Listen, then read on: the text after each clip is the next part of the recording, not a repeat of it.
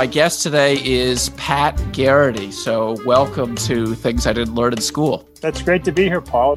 So step back a little bit. Tell us who you are for the basketball fanatics and for the people who don't know anything about the sport. So my identity is most attached to my basketball career. So I'm a former NBA player, played for 10 years in the NBA, 9 of those with the Orlando Magic. Before that, played 4 years at University of Notre Dame. That was a big part of my life. I mean, up until, from the time I started playing basketball seriously to the 8th grade till I was 32 years old, that was who I was.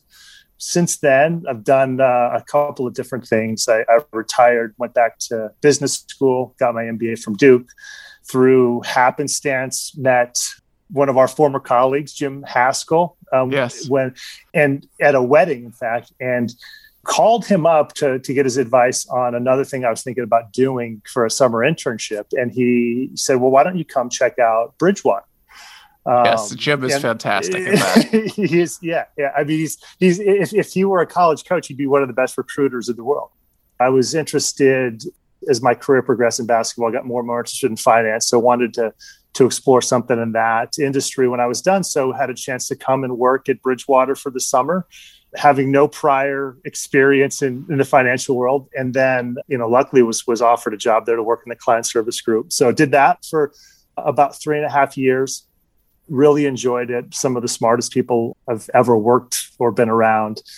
Then I had a chance to get back into the NBA. So my former coach, Stan Van Gundy, got the job to run the Detroit Pistons. And so he was building a front office. It was a chance for me to get back in the NBA in a management role. So I had been doing that for the last 6 years. I was the assistant GM for the Pistons up until last summer when you don't do well enough and you don't win enough games, your owner brings in a new front office. So just left the Pistons last summer. And since then, I've been taking a little bit of time off, just started doing some TV stuff, doing NBA analysis and trying to find what's next for me. Fantastic. So there's obviously there's a ton to talk about here. So let's go all the way back to the beginning. One of the things you and I sort of exchanged notes ahead of this conversation. And one of the things that struck me is when you sort of get transformed from being a regular kid who's just sorting their way through high school, and then all of a sudden you just have this monster growth. And it's just sort of this transformation. It's almost like in a movie or something like that you just have this monster growth and it begins to change your thinking about everything. So what was that like?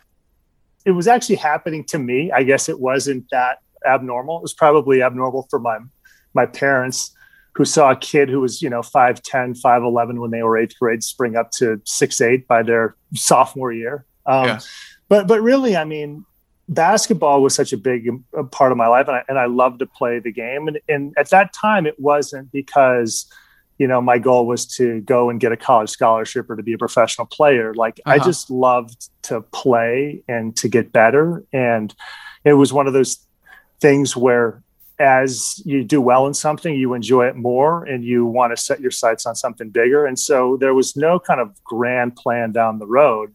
Kind of incremental steps of my career brought me to the next step and then the next step and the next step. So it didn't really feel that strange. It's probably a lot different now for elite athletes. The ability and kind of the need, I think some see, to promote yourself does put quite a bit of pressure on you. And a video of you can go viral and millions of people can see it when you're at a really young age. I didn't really have to deal with any of that. Was there a moment when you were in that age when all of a sudden you began to realize there was just a gift that you had? I remember hearing one coach talk about, there's an Olympic athlete, Natalie Koff, she's a swimmer, and they described watching her swim when she was a teenager. And swimming is crazy competitive. Yeah.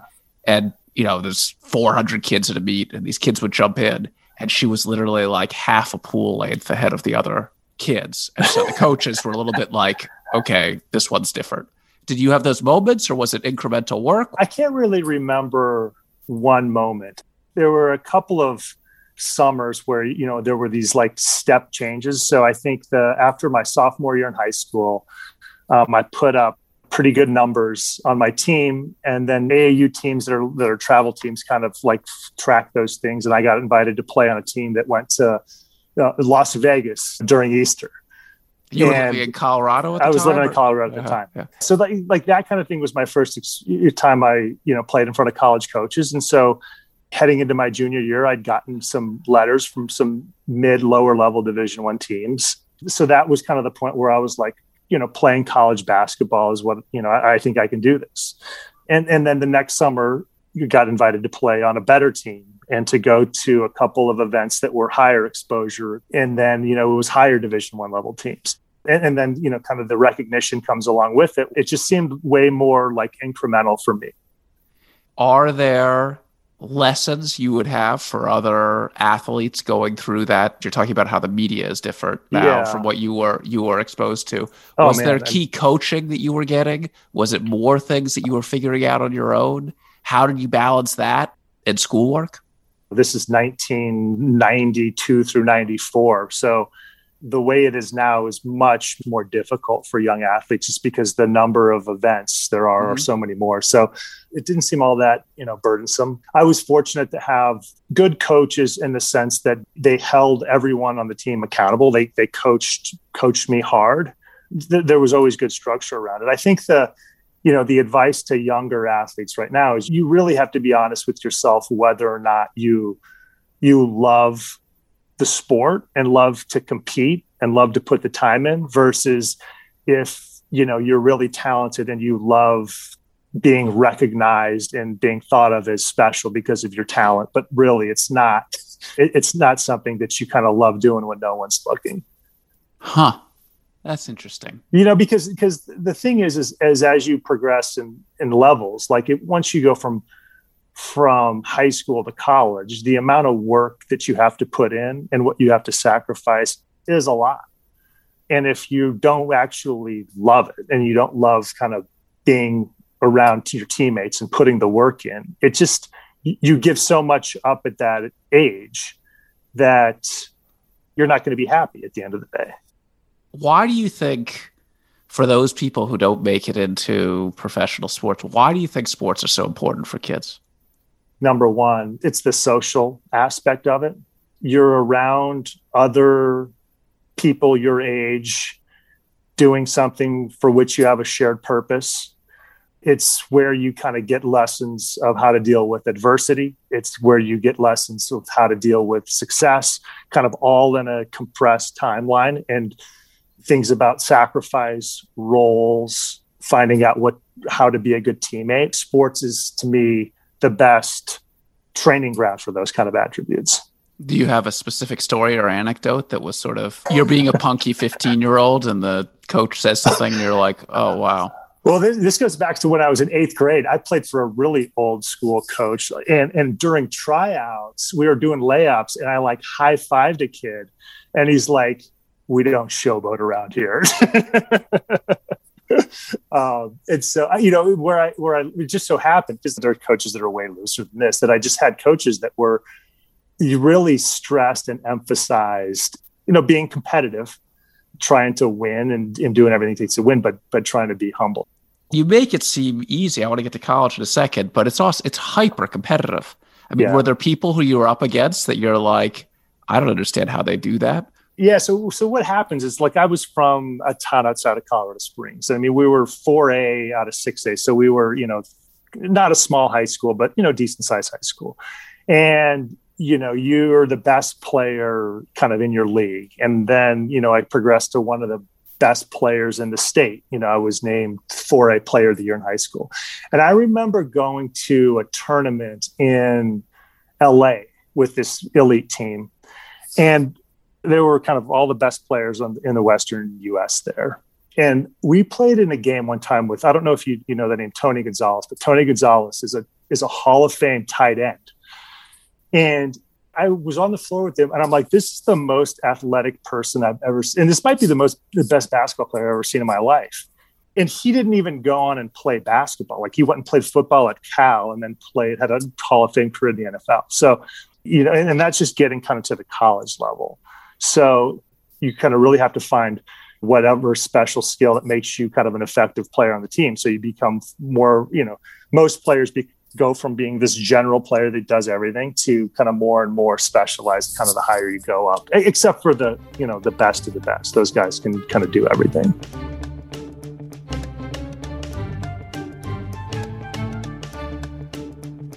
Okay, so then you go on to college, and you had a whole choice of different places you could think about. You decided to go to Notre Dame. What was behind that? And then what was behind pre-med? I was a good student in high school, so I wanted to go to a place that had a great reputation academically. So my final two schools were Stanford and Notre Dame. And I took a trip to Stanford, and I'm like, this is where I want to go. I don't even want to take my trip to Notre Dame. And my dad's like, well, just take the trip. You already said you were going to go. And when I went out there, it was raining the whole time, gray, Midwest out there. But, there was just something about, and I was 17 years old. I don't know why I made this decision. It was just something about kind of the feel of the place, the community. It seemed like a tighter knit place. There was also, from a basketball perspective, looking at the two teams, it looked like I was going to be able to play right away as a freshman there. And then your second question, why pre-med? I had always enjoyed science. I had no goal or idea to play professionally afterward. I thought, I'll go and play and study pre-med and go be a doctor. Okay, so two related questions. So first of all, you've got these coaches saying that you should be humble. Is the coach of Notre Dame saying you should be humble too? Oh, yeah, he was, and he's since passed away. But John McLeod is another. He was an old school guy too. Like, he made us wear, we had to wear ties to the team meal before the game. Like he was nowhere without a tie. So yeah, same kind of guy. And at the same time, sports are worshipped there.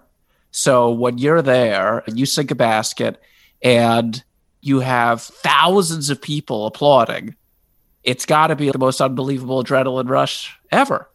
Or maybe it's not. I don't know. I would guess nobody's ever done that for me. I've never been able. But I'm imagining that's got to be a little bit of a challenge to be humble, but to be good enough to get all those fans excited. Well, Notre Dame is a unique place with respect to athletes because they're one of the few places, and I imagine Ivies are like this a little bit, but they don't have an athletic dorm, or they don't have a place where kind of the athletes live together. And you don't go in room with another basketball player, football player your freshman year. They throw everybody into the mix, and you're integrated into the student body. Okay, so I can get that you're integrated in the student body, but still there's the issue that you sink the 3-point thing, and then people go absolutely haywire, and then the coach tells you to be humble. Yeah, when you're out there competing, you have to have a little bit of swagger about you and a little bit of a toughness and competitiveness. There is a little bit of an arrogance on the court and in competition that you need to have. I guess what I'm talking about when it comes to kind of being humble is like being humble with respect that you need to keep working and putting every kind of thing toward getting better, because it's such a competitive thing that you can't take your foot off the gas in terms of trying to improve. That's more what I kind of meant by being humble. Like, you haven't arrived. There's always someone who's better than you. There's always someone that's working harder from you, kind of trying to take your spot. No, I get the attitude, but I'm saying that we're animals, parts of us, and that when you're at that young age and you have this talent and then you're playing, the crowd's going nuts. It must be there must be a certain intoxication to that you're sort of going up and down. Yeah, no, definitely that. But I would say more than that even. It's like, it's that happening and that being in that atmosphere while also being kind of in the heat of competition. That's the intoxicating part. When I think back kind of on my basketball career, it's like, it's not only kind of the praise of you, it's, doing something at the highest level against great competition, all the while where there's cheering or booing or like this, just your senses are just so heightened. I think that's for sure kind of and for me and for everyone who's played at a high level and that's retired from sports, there's just nothing, at least I haven't found it yet, that you kind of can replace that with. I've heard that with interviews with professional athletes and them describing a number of football players and describing that feeling of, I forget, it was some super famous lineman, like when he made a sack and there's like 30,000 people in it's like Roman gladiators type of thing a little bit. One of the things that I think that we all try to like can remember is times when you're just like in the moment. There's just like time kind of doesn't, the past, the future don't matter. And you're just kind of savoring kind of that moment in time. And to me, like sports, and I'm sure there are other things, I'm sure when you're like climbing a rock wall or a mountain, it's the same way. But that's what it is about sports, is you just have so many of those moments. And once you've had those in that context, it's really hard to find them doing other things.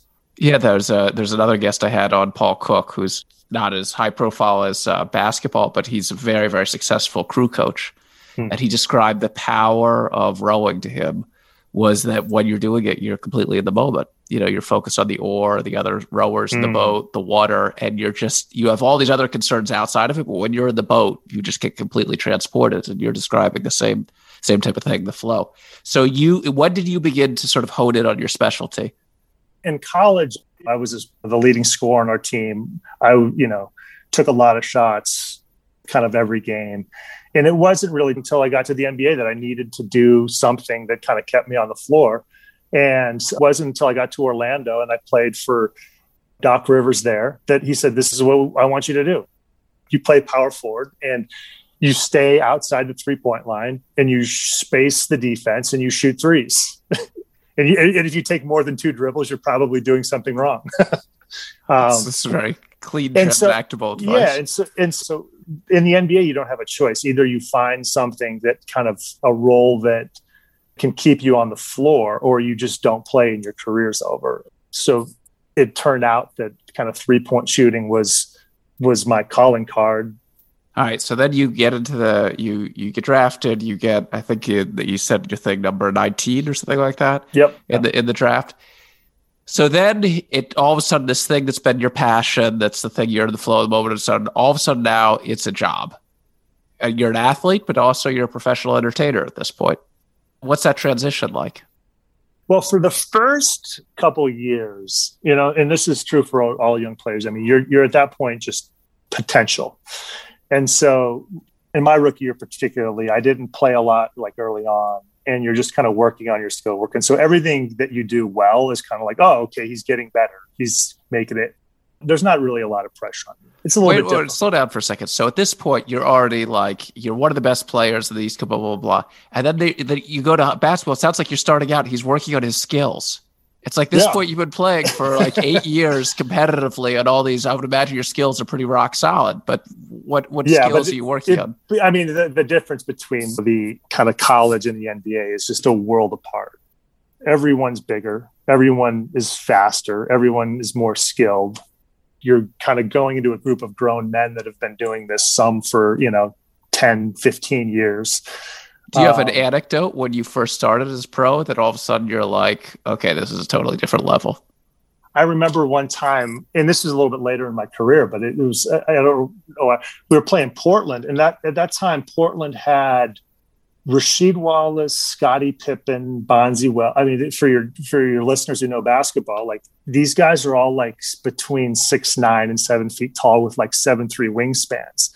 And I'm like standing on the wing looking to like make a pass. And these guys all have their arms raised out. And I'm like, I literally can't I can't make the ball where I want it to go to. So like there are plenty of those, but yeah, like at that point you are starting over. Like even as a 21-year-old, which is what I was, like your body's not physically developed like 27-year-old professional basketball players. And so, yeah, I mean, that time is developing physically, kind of developing to a different style of play. The NBA game is a lot different than college. Well, in the NBA, first of all, there's the spacing of the game matters so much more. So everything you can think about is more spread out.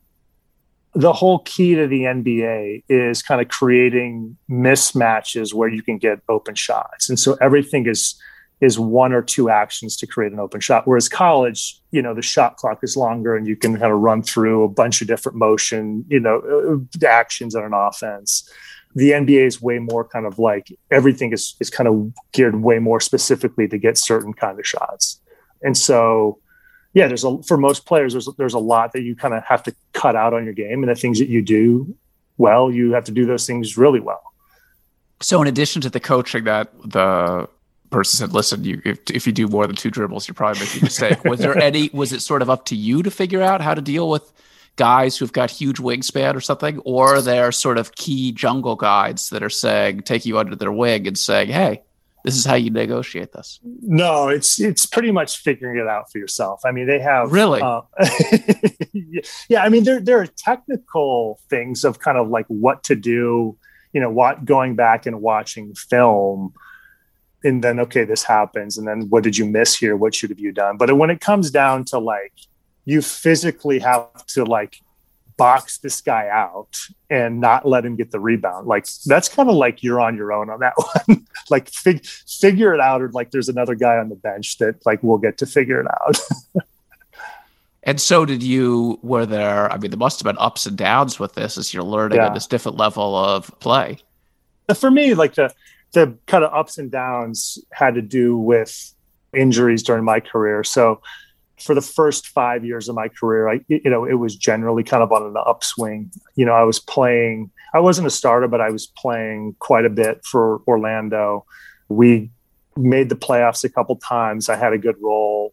And then after my 5th year, had a number of injuries where I was kind of spending more time kind of rehabbing every summer than like continuing to like work on the things that make you a good basketball player. And I could just see my skill level and what I was able to contribute was starting to like go down and down. By that time, I'm 26, 27. That's kind of your peak generally. And I wasn't like a particularly like athletic person. So I needed to make shots and, to do that. And then particularly athletic, in other words, among the 0.1%, more the lower threshold of the 0.1%. Yeah. Of the 6'9", 240 pound, guys. Yeah. You were like a millisecond slower than some of the other guys. Yeah. But I mean, I think for a lot of like role type players in the NBA, like the edge of being on your game and being ready to contribute and then being not is a very small margin. And for me, I always found that being in the best shape, getting tons of reps up, shooting, kind of working on my game in the off season, kind of set the stage and got me ready to play and get off to a good start. And when I had injuries, when you're rehabbing, you're not doing those things. What are the players like, just sort of as colleagues day to day, as opposed to, they sort of got magical powers on the one hand for the ordinary public, but on the other hand, it's just a job. Yeah. So what are they like? I mean, it's interesting because you got guys from all different walks of life. I mean, you have guys that were like anointed stars since they were, young and in high school, making $20 million a year. You have other guys that are just trying to scrap and hang on. It's kind of what you would imagine if you're with kind of this closely knit group of people who are kind of in their 20s, men. Most people like to have a good time, have jokes, like to kill other guys in the locker room on the plane about different things. Were there specific stories that stood out to you as sort of illustrating the extremes?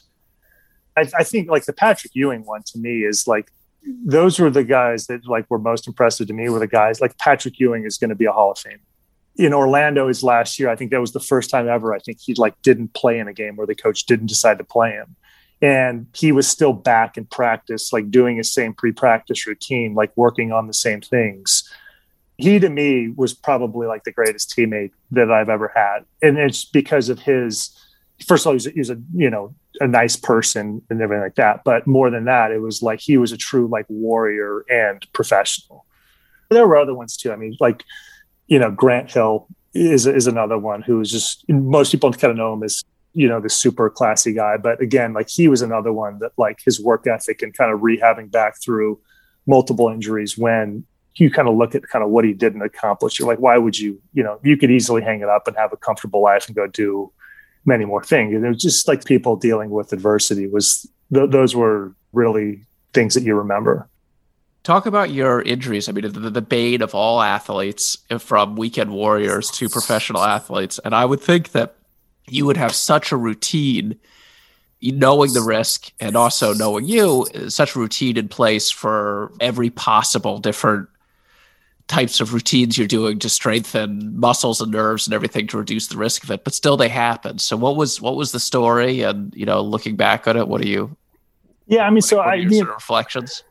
the one that really limited me, I had ACL reconstruction one year, and I had, a groin tear that I had to go get repaired one summer. Those were actually ones that, you could recover from pretty easily. Like the one that really, And this is just it's just overused or unavoidable, or yeah, the groin thing was a overuse type of thing. It started hurting kind of in October, and it kept hurting all the way till May till I could get it operated on.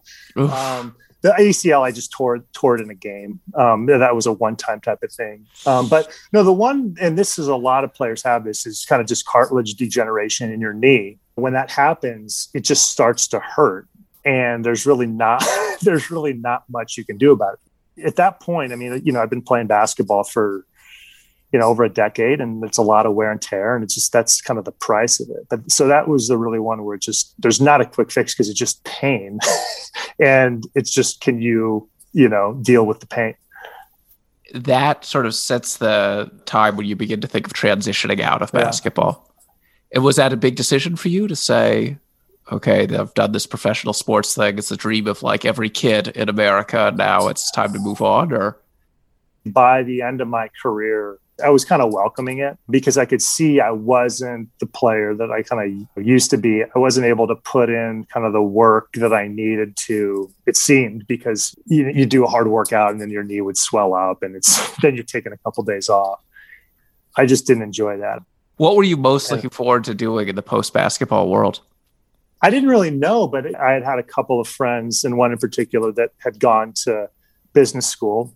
And while I was playing, I got more and more interested in investing and kind of learning about and reading about markets. I was kind of focused on kind of going back to school and actually getting kind of a more formal education to learn about business and markets and investing. Is it difficult for athletes to transition to post-competitive career? If there's not something that you can kind of transition to right away, it's really difficult. Like if you don't have something in those first kind of few years that's like a new goal or a new challenge to do, I think it's really difficult. Speaking for myself, the process of applying to business school and getting ready for the GMAT and going to school for those first, I mean, that was a 3-year type process. To me, it was like the best kind of transition I could have done. It was something that was outside of basketball. So, you're doing something new. But it was also kind of a chance to redefine yourself a little bit, I think. When athletes have come to you asking about what to do beyond getting an MBA, what's been your advice? What is sort of the wisdom there? For the ones that are interested, who have finished up their college degrees, I think it's a fantastic option. There were a couple of professional athletes and ex-military people. Like those people to me seemed like the ones that got the most out of like a full-time MBA program. Then you transition to business. You work at Bridgewater, then you go on to work in the front office. Obviously, there's tons of rather hackneyed metaphors that people use in sports and then for business about teamwork and focusing on the goal and humility and all those types of things. Which one of those do you actually feel like have been useful for you? And which ones are you just like total BS? No, well, I think the ones that are actually that are useful is the kind of being a good teammate part of it, empathizing kind of with things that they're going through and struggling with, holding people accountable when they need to be held accountable, like yourself being, willing to be kind of held to account when you're not doing the job right. Like those are all things that you do in sports, that sports teaches you, that I think really well-functioning kind of groups also kind of do when they're working outside of sports. And which ones are the classic sports metaphors that you just think are kind of BS that you find, or the impression people have of Uber athletes? Things that come down to like challenging kind of like your character or your toughness or your manhood. Those are the ones to me that are like, I don't really like buy into that much, but obviously like every coach still uses them for motivation for whatever reason. So then you worked Bridgewater for a couple of years, then you go off to the Pistons. Now Yeah. looking at it from more of a business side, how's your perspective changed about a team, what it takes to make it work, how the business works? Working in a front office, and especially like for a team that was, when we took over, the Pistons weren't a very good team, and we were trying to kind of just get them back into the playoffs, is like number one, kind of the role of luck. And I don't mean to say that there are definitely people that are better talent evaluators than others in the NBA, but luck comes down to it quite a bit. And so the importance of giving yourself as many kind of at bats and taking opportunities to get the right players in as you can, I think is probably like the most important thing. And just how difficult it is to determine whether or not someone is going to be like a successful NBA player.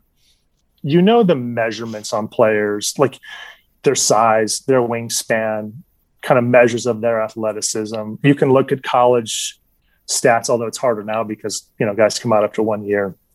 What I found especially kind of hard was projecting how many of those guys are really going to make the skill work kind of early on in their career all they live about to kind of make them great NBA players. And which ones kind of don't when things get tough, even though like you watch them in college or you've seen them play and they're the best, most competitive player on the floor. When things get tough, which direction kind of do they go, and how do they deal with adversity? That's to me was the hardest thing kind of to figure out. I don't think anyone's figured it out. So, and is your sense that's just literally it's just unknowable how somebody responds and that type of thing? Or as you spent more time doing it, do you get an intuitive read or something like that? Yeah, I think there's I don't think it's completely unknowable. It's very difficult, but I think that there's also a piece of it, the kind of people that you put around them early in their career to help develop them. And that to me is kind of the role of coaching and player development. Well, it doesn't sound like you got much player development. I mean, you're saying that you had to figure out stuff under the net by yourself, but then that's what's key. I think times have changed like quite a bit because the staffs now on most teams are a lot bigger, and there's 4 or 5 guys whose their whole job is to do player development. And there's, when I played, there were 2 strength coaches. Now we have 4 strength coaches.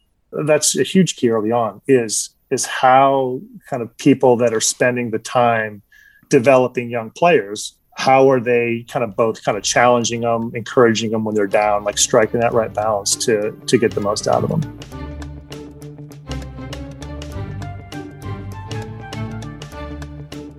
What you're saying is, this has come up with other guests on the show, the role of luck in life, and that looking back on it, how much that matters. It seems to have a huge impact, actually, on the projections of my guests. Actually, I have some guests who grew up during the Cultural Revolution in China. This is like a major determinative factor. And you were having this unbelievable athletic prowess, which is really luck. It required a lot of work, but the raw ingredients there. So I think that's interesting. And also the difficulty of judging talent. Both those things I think are interesting. And the difficulty of judging talent, you see it a lot in money management. Like who is going to be good at managing money? You could have a lot of different attributes, but the ultimate thing at the end is who pulls the trigger on the investments. And it is a very, very difficult thing to ascertain who's going to do that well or poorly. And in the arts, you see this all the time, which is that a lot of the works of art that we now regard with the benefit of time as brilliant, at the time were completely unrecognized. This is something I wrote about on the Substack post. So a lot of the writers that we now think, none of them were recognized in their time as, Melville, Moby Dick, or Don Quixote, these types. Anyways, so I think this thing about luck and the difficulty of recognizing talent, if you could talk about those each a little bit more. NBA teams have a hard time of doing that with guys on their own team that they watch every day in practice. You can go down lists of rosters of guys that bloom into all-stars after their 3rd or 4th or 5th year that teams, either gave away or, they weren't working in that situation. And then in some other situation where it works. So it's not just kind of projecting an 18-year-old who's never played an NBA game. I mean, it gets hard to do when the guy's in your gym every day. And those people who blossom, because people love these types of stories, what is it? Those things that you've seen up close after the 3rd and the 4th year, somebody struggling, and all of a sudden it's like, boom. what happens? More times than not, it has to do with kind of, role and players around them. So there, for whatever reason, there could have been, the group that they were around before wasn't a great fit for them. There was someone in front of them that they didn't get an opportunity. They were kind of boxed in where they were not able to show what they can really do. I mean, that happens a lot of times. But that's crazy complicated. If you've got five guys and then you've got a bench, and it's a whole unbelievably complex dynamic. Yeah. And then a lot of times, though, it's that you draft a guy who's 18 or 19 years old. So 5 years down the road, he's 23, and there's still 4 more years that you can get better. So a lot of it is that, just the way that kind of the NBA works, you get drafted as a rookie, you have a 4-year contract. And a team generally makes a decision on you after your 3rd year. And it's just so early.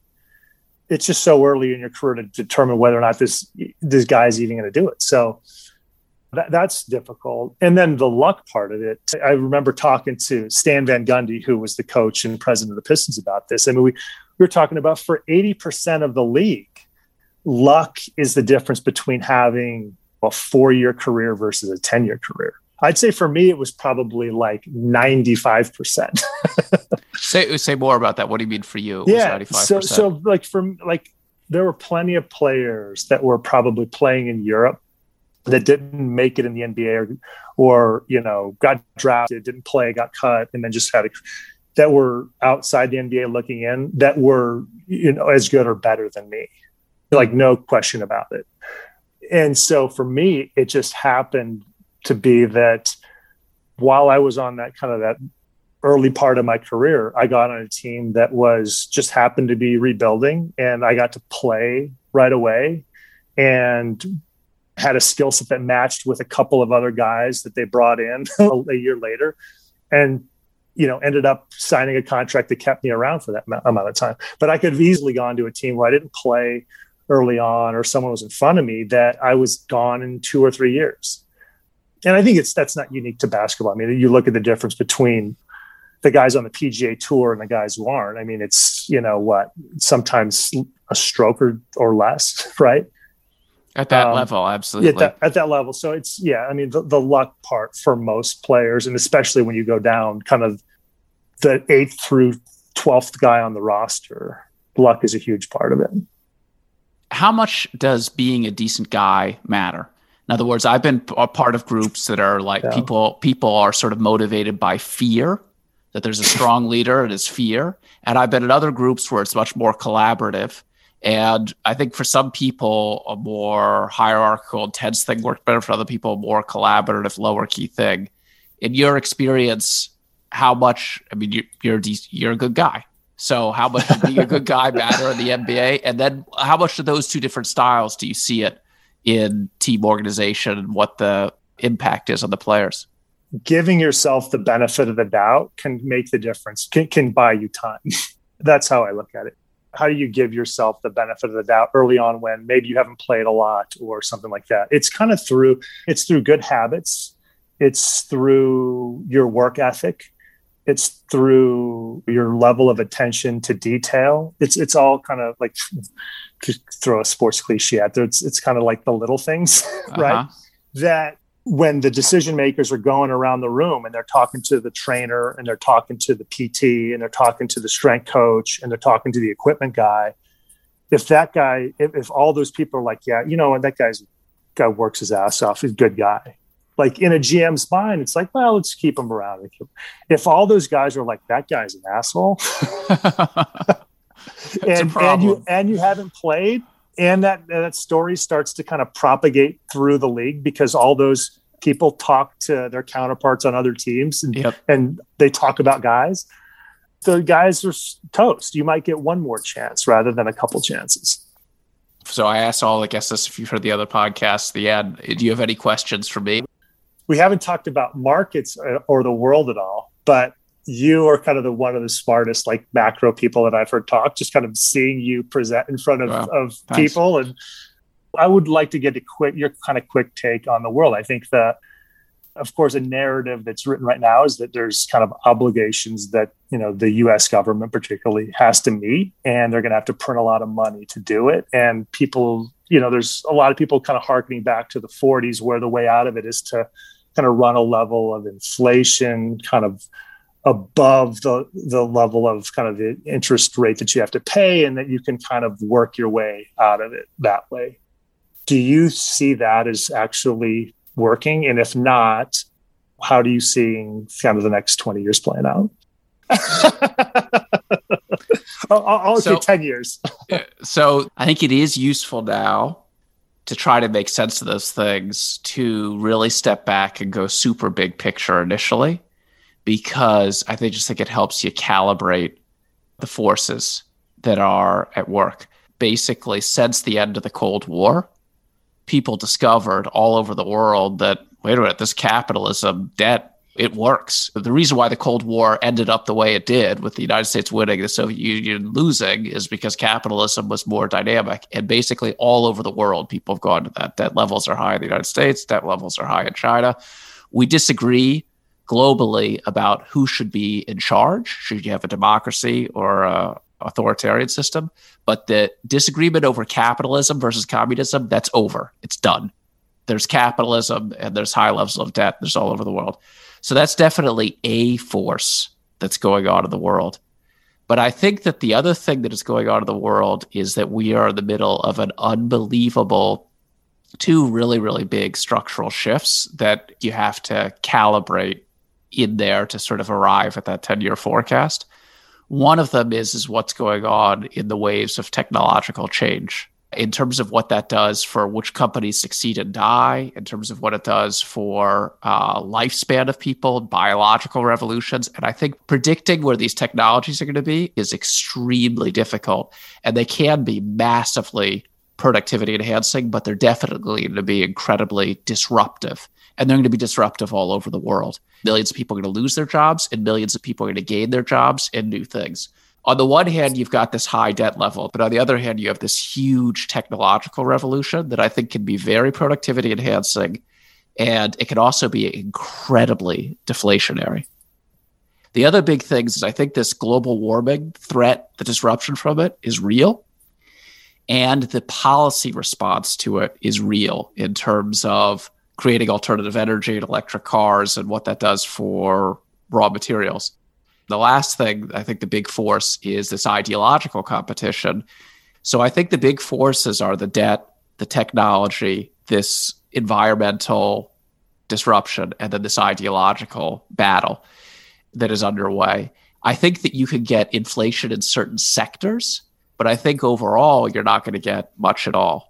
The last thing I'd say is the way that those four forces begin to interact, that ideological competition, something I do think you need to be aware of where the things could tilt is, I believe way more than I'd imagined that Biden recognizes that if he doesn't create unbelievably obvious progress to people, that there's a risk that the US government could get taken over by people that want to literally destroy the government.